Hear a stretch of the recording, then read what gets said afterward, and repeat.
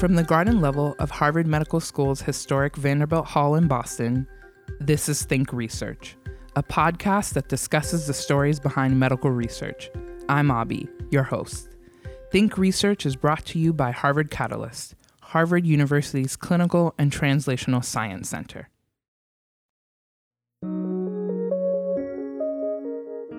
From household cleaners to water bottles to cosmetics, every day we are exposed to a variety of chemicals as we move throughout our day. Some of these chemicals can disrupt the body's endocrine system and are especially harmful to pregnant women and women who are trying to conceive. Hair products containing endocrine disrupting chemicals, when used by children, have been shown to cause early onset of puberty.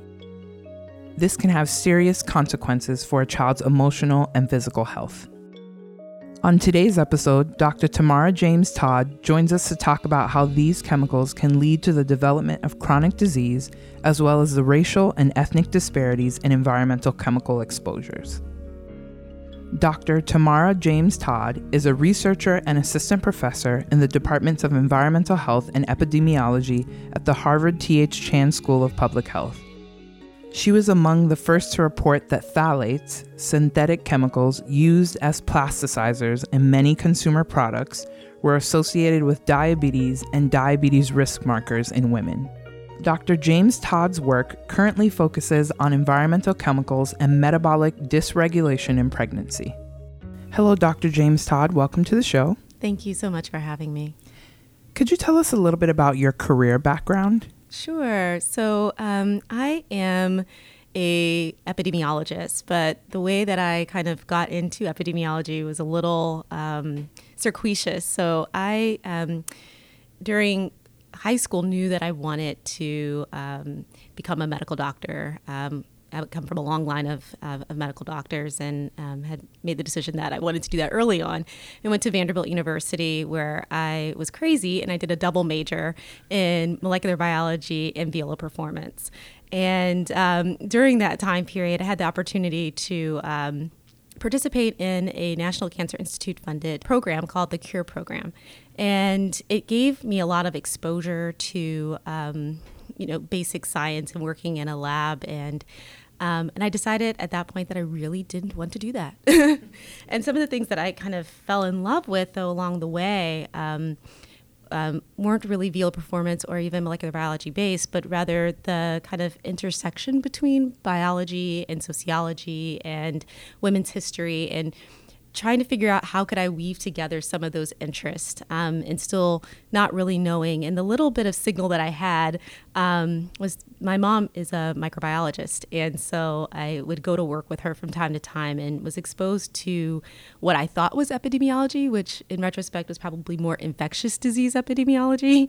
And so I totally thought that these were people that were going to go out to the field wearing those big, ginormous suits that would be kind of tracking Ebola and other conditions and diseases. And I kind of knew I didn't want to do that, but it did kind of marry some of my interest. So my senior year, a dear friend of mine passed along one of those like flyers that you get in the mail, like come check out our program. And it was a Master's of Public Health program in International Health at Boston University. I had never been to Boston before. But I said, okay, I'll apply to this program. And at the end of the day, it came down to this master's program and a PhD program in virology. And I jumped ship on the PhD program in virology and decided to pursue the MPH in international health. Upon arriving here, kind of brand spanking new, Boston's an expensive city. I needed a job. And Dr. Tim Lash, who is now down at Emory University, but at the time was here, I reached out to him that first day that I was here, and he gave me my first job, again, exposure to epidemiology. So he was in the Department of Epidemiology at the time, and I was doing international health, different fields. I had my first exposure to breast cancer, and this is kind of where everything starts coming together. So the CURE program is funded by the National Cancer Institute, and I mentioned that I had those experiences during my kind of undergraduate time. I spent the next 2 years working with Dr. Lash, having the opportunity to do breast cancer research and explore health disparities in older populations. So I learned a lot about the disparities that were going on with regards to breast cancer stage at diagnosis in Black versus white women, and had the opportunity to really kind of apply and engage those skills and do a little bit of molecular epidemiology at that point, and decided around that time that I was going to go ahead and apply for a PhD in epidemiology. I really had fallen in love with that as a discipline, and went down to visit Columbia University and fell in love with that program. So they had a training program headed up by Dr. Al Nugent, and it did merge together all of my interests. They had social behavioral sciences, environmental health, as well as epidemiology that were all a part of that program. And I had the opportunity to work with people from all of those different disciplines. And it was around that time that, as I was transitioning from the master's program into the doctoral program, that I had the opportunity to really decide that I was going to study something that I learned about during my master's degree, which was hair products, and thinking about something that a professor had actually mentioned during a lecture on, it was an ecological study. And so she was talking about advertisements in magazines marketed to Black women versus white women. And one of the things that they had done, and this was through a study conducted by Silent Spring Institute, which is based here in Newton, they had looked to see were Black and white women being marketed to differently with respect to the types of products that were being used. And they found some really interesting associations. For example, you more commonly saw placenta-containing products in magazines advertised to Black women compared to white women. And that piqued my interest because around that time I ran across a study that noted that hair products that were used on very young children, as young as 4 months old and as old as 4 years old, were associated with increased pubertal development. So children at this age, which you would not anticipate seeing breast development or pubic hair development, you actually did see that. And once the pediatric endocrinologist who was working with these children suggested stopping, the breast regressed and the pubic hair fell out. So I decided that was going to be the topic of my dissertation. And so the problem, of course, was how on earth do you study something like that when no one else had really studied it before? So that was kind of my entry into environmental health, which if someone had told me that's what I would be doing, I would have been shocked. But in general, I kind of, again, had this very circuitous route of getting into what became environmental reproductive epidemiology. Going back to the study, it's actually conducted by Nancy Maxwell some years ago. And so back in the 50s, the Food and Drug Administration actually made a decision to require companies to actually document whether or not they were putting hormones into hair products. And so along with that decision, a number of products came kind of off the market, but unfortunately, there were differences based on kind of culture, ethnicity, and so on. And so a product that you can still find, even if you walk into a Walgreens today, for example, or CVS today, Hask Placenta. It's a brand that essentially is commonly marketed to women of color. The question I often get from folks is, well, why would people use this? And, based on some of the qualitative analyses that we've done in the past to try to collect some of this information, it's thought, at least anecdotally among people, that similar to during pregnancy, when women typically their hair grows more and it's fuller, and that's thought to be due to hormones, the various hormones increasing, that the use of such products that are placenta containing may also have the same impact. The other question I often get asked is, is this human placenta? And if you look on the back of the product, it actually states that it's usually sheep or some sort of other mammal, but typically not human. So certainly that was kind of an entry into kind of looking at these products. If you think about whether or not something that we apply to our body could somehow be absorbed and then have some sort of endocrine impact or hormonal effect on our bodies, that could either dysregulate that or alter our reproductive system, then you could think of a variety of adverse outcomes, ranging from earlier agent menarche, which we did see when we looked at some of the associations between certain hair product use and breast cancer risk factors, which is where this work started. You focused on women's health. Can you tell us how you got into this field? What drew you to women's health? In general, because my original experiences in the CURE program were primarily focused in on breast cancer, that was kind of the beginning of that. But one of the things that I also realized was that in the context of some of the environmental research that was being done, particularly around endocrine disrupting chemicals, a lot of that work had focused in on male reproductive health and had not looked at female reproductive health. Part of that, with respect to a chemical class that I particularly studied, known as phthalates, is that they were thought to be anti-androgenic. And so in thinking about what impact those would have on reproductive health, it made sense to think about men and less so about women at the time. What we are now aware of is that not only are there sex differences and with respect to how these chemicals can operate, but that timing of exposure matters. I also like the complexity of working with women and thinking about, high exposure, high risk populations across what can be sensitive windows of time, whether that's pregnancy or transitions into menopause or puberty. And so thinking about that not as a nuisance, which is what I think in the past folks really did think. The reason why women were understudied was because dealing with the hormonal cycle of women makes it challenging. But I enjoy that challenge. What are endocrine disruptors? So there are a number of working definitions for what endocrine disruptors are. The WHO defines them as exogenous substances or mixtures that alter the normal function of the endocrine system and that they can cause adverse health effects in organisms or the progeny of organisms. So these are chemicals that are really thought to, whether it's the reproductive system or homeostasis or metabolism, have the ability to affect a variety of different processes, either through hormonal or epigenetic or other processes. You are also studying health disparities and chemical exposure. Can you tell us about this? Sure. So again, kind of mentioning that my initial work around this started with looking at hair products. When I first brought this to my thesis advisor, she said, "Oh, well, everybody uses shampoo."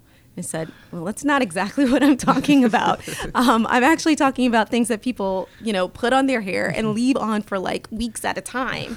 And she then said, are you talking about hair straighteners? And I'm like, no, I'm not. I'm talking about hair oils and lotions. And then the complexity of that was, how do you ask people about that? Mm-hmm. And again, there were very few to no studies out there. Chandra Tiwari, who was the pediatric endocrinologist who first noted in a case series the exposure of these young children and their early or precocious pubertal development, it was really the only study that was out there outside of that Silent Spring study that I mentioned. So it seemed apparent that there was probably something about certain populations, perhaps populations of color, who may be exposed to different things, whether that's due to cultural differences or what expectations are with respect to just certain practices. And so we needed to figure out a way to document that. And in doing so, we had to start with qualitative research. So I am an epidemiologist. I'm trained as a quantitative researcher. And so we did enlist some help. This was, again, work done at Columbia. And so we did a number of focus groups, and I learned a lot. So we brought in people from a variety of different backgrounds and just kind of had them speak around, like, what do they call different products and what were they using and how did they use it. And some of the most interesting stories that we learned of was that people would take birth control pills and chop them up and put them in like a kind of conditioner that they would kind of heat up and then apply directly to their scalp. There was a variety of different things. People would use mayonnaise or egg mixtures and kind of do it yourself. But, I was quite honestly very surprised to learn about the many different ways that folks would use hair products. It was also eye-opening to learn that there were vast differences across populations. And so in doing so, we had to first document that. So we had to document differences in exposure patterns. And what we learned was that there were certainly groups that were likely more commonly exposed because they just simply used these particular types of personal care products more frequently. So that was kind of the entree in thinking about, well, could that explain some of the differences that we see with respect to disparate outcomes in health conditions? And so the next step was to look at what was an established or well-known outcome, precocious puberty or earlier age at menarche in this case. So menarche is when a girl starts her period. And so that is an established breast cancer risk factor. So for each year that a girl reaches her period or starts her period earlier, she has an increased risk of breast cancer. It's thought that that's because she has more exposure to estrogen as a kind of underlying hormone. And so in looking at that, we did find that more frequent or ever use, as well as more frequent use and longer use of hair oils was associated with significant increase in earlier age at menarche. And we saw that when we wanted to see if there's if hair product use actually was part of the explanation in earlier age at menarche between Black and white girls, we see that it looks like it does partially explain those differences. So what unfortunately had been kind of written off as some sort of underlying biological or genetic difference that clearly is non-modifiable. We can't do anything about our race or ethnicity, which, by the way, race is a social construct. But we found that here is an environmental factor. It turns out that many of these products contain a variety of chemicals, such as parabens, phthalates. They're often fragranced, and other chemicals that are thought to be endocrine disruptors. And so if you're using this on a young girl early on, frequently, often daily, it's being applied to the hair and scalp. The scalp is one of the most porous tissues that we have in our body. It doesn't just stay on our scalp, it actually enters our body. And so thinking about modifiable risk factors, this was why I really decided that health disparities and thinking about health disparities is one of the areas that I would like to continue to focus my research, because I think that folks often, in the context, particularly in the world of environmental health, we think of gene-environment interactions. So, if there are differences, it has to do with some sort of underlying genetic difference. And there's little thought as to how social constructs can impact what people are being exposed to and how that could subsequently impact disparate conditions with respect to our population health. Right now, we're doing a number of studies that really leverage an ongoing pregnancy cohort that's housed at Brigham and Women's Hospital, and it's called the Life Codes Pregnancy Cohort. It really serves as a biorepository, but it started back in 2006. There's now over 5,000 pregnancies that have occurred. Urine, blood, a variety of other tissues are collected as a part of that, and we've piggybacked onto that study in that Mike Kay research was initially funded to look at data that came out of a nested case control study looking at phthalates and phenols in relation to preterm birth. And so what we did was we utilized the control population from that nested case control study to look at phthalates as an endocrine disrupting chemical and the risk of a variety of gestational diabetes related risk factors. So namely glucose, first trimester body mass index, as well as gestational weight gain. And so what we found was that there are different types of phthalates. They're used for different reasons. These are chemical plasticizers that were initially studied as anti-androgenic chemicals. What became more clear as these chemicals were studied was that they also can bind to our body's nuclear receptors. And in doing so, they have the ability to upregulate certain target genes. The specific target genes and nuclear receptors that are involved are a class of nuclear receptors known as peroxisome proliferator activated receptors. And they're agonists of these receptors in that they can actually bind and upregulate adipogenesis or fat cell accretion. So they're thought to be obesogens. And when you think about what are things that are associated with obesity, you can think of a variety of things, but diabetes is one of the things that comes to mind. And so in thinking about that, we really wanted to kind of figure out, well, during pregnancy, would you see differences with respect to women who have high exposure versus low exposure to these chemicals in all these various gestational diabetes risk factors. We found that it's the lower molecular weight phthalates, and when I first kind of started on these projects, the higher molecular weight phthalates, particularly the parent compound di-2-ethyl hexyl phthalate, which is used in polyvinyl chloride and just a variety of different consumer products, including food packaging, was what folks had primarily studied. But what we were finding was diethyl phthalate, which is commonly used in personal care products. It's used to hold in fragrance. So women who use perfume, women who use fragrance products, including kind of lotions and other types of products, are thought to have higher exposure to these. So the women have higher exposures than men do. Again, I mentioned earlier that men were more commonly studied than women up until more recently. And so there were sex differences in exposures, but there are also sex differences in how the outcomes are associated with these exposures. And so when we looked at this, we saw that the metabolite of diethyl phthalate was associated with higher glucose levels as well as excessive gestational weight gain. So we looked at that in the LifeCoats study, but we've also looked at it in the Earth study. So that study is the PI is Russ Hauser, the acting chair of the Department of Environmental Health, and it's a study based at a fertility center at Mass General Hospital. And women who have infertility are at much higher risk of developing gestational diabetes. And so in thinking about that population with respect to environmental chemical exposures, the question was, would those women be at even higher risk, or would the effect kind of just be washed out? And what we found was that we see even stronger associations between this same particular phthalate metabolite and glucose levels. What we know about gestational diabetes is that women who develop gestational diabetes have a 7-fold increased risk of going on to develop type 2 diabetes in the first 5 to 10 years following the pregnancy, which means it translates to about 50 to 70% of those women going on to develop type 2 diabetes. So we know that this is a high-risk group. What we also know about that group is that we can actually significantly reduce their conversion from gestational diabetes to type 2 diabetes through dietary intervention and physical activity.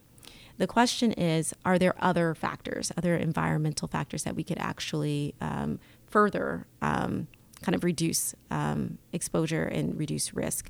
And so, you asked me the question of where do I want to go with this? So we're finding associations with respect to, in the context of pregnancy, and we're starting to look at the postpartum period because we actually think that is as equally a sensitive period of exposure and could really signal, an opportunity to intervene. So what we want to do is really also consider that as an equal weight and develop interventions that could reduce exposures through identifying natural products that people can use, particularly natural personal care products that people can use, as well as really think about vulnerable populations. So what we found is that women of color have higher exposure to these products. So figuring out strategies that we can use to impact and really change what is being marketed to and what is being used by women of color. That I think includes engaging those populations through educational campaigns, but also changing industry standards through policy changes for what is allowed into, whether it's personal care products, hair products, perfume, whatnot. Let's just say phthalates are everywhere. They're ubiquitous. I bet that when all of us woke up this morning, many of us probably, showered and used a soap that may have smelled like something, and maybe a lotion or two. And so it turns out that the average woman uses, roughly, I think it's 12 products a day. Men don't use too many fewer actually. So we're exposed to many, many chemicals every day. The Environmental Working Group actually has published work on this. And so, I often do get the question of how can we reduce our personal exposure? And so one of the strategies, one, it's hard to do, but two, going fragrance free. These days you can go into a store, most stores carry fragrance free products. So again, I mentioned that, with respect to some of the associations we're seeing, it's the parent compounds that are often used to hold in fragrance. So, the Brigham and Women's Hospital, they have a fragrance-free policy with respect to no perfume use and so on. And at the time, I remember when I first came a little over 10 years ago, and I was like, what do you mean I can't use perfume? But now I'm very grateful, because at the time I had no idea that, there were chemicals in these products. I think the other thing is being aware that just because something is on the market doesn't mean it's safe for us. And so, the hard part is that if you go into a store and you turn over the back of the bottle to look at the ingredients list, it's mostly things that we can't even pronounce ourselves. But having some increased awareness and knowledge about, what is actually in the products that we're using on a daily basis, and taking an active interest, I think, in that, and not assuming that it's safe just because it's there on the shelf. Certainly, the Environmental Protection Agency, does a variety of studies to evaluate the safety of these products. But every year there are many, many new chemicals that are introduced to the market that go untested. And the onus is really on the company that's producing it. And, well, we know what that means with respect to, from a variety of different perspectives. So we I think as consumers really need to kind of consider what we're putting on our bodies daily. So from my perspective, as far as what have I done myself? So as I mentioned, I don't wear perfumes anymore. I do try to find fragrance-free products. I have children, so I've gone with a product line that is a natural product line to use on them, and that makes me feel better. But I think that we still ourselves need to really, as consumers, make this it's something that we take issue with, that we actually raise to the attention and awareness of policymakers. I think that at the end of the day, given that they're ubiquitous, we're going to need greater regulation with respect to these issues. Thank you again for joining us, Dr. James Todd. It has been a pleasure to have this conversation with you. Thank you.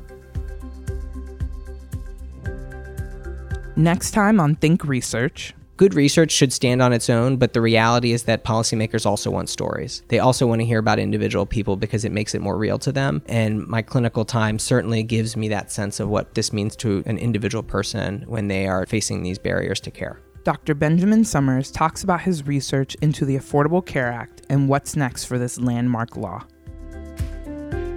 Harvard Catalyst's Think Research is supported by NCATS, the National Center for Advancing Translational Sciences. Subscribe to Think Research on iTunes, Google Play, SoundCloud, or wherever you get your podcasts. To find out more about our podcast or suggest topics for future episodes, visit our website, www.catalyst.harvard.edu/thinkresearch.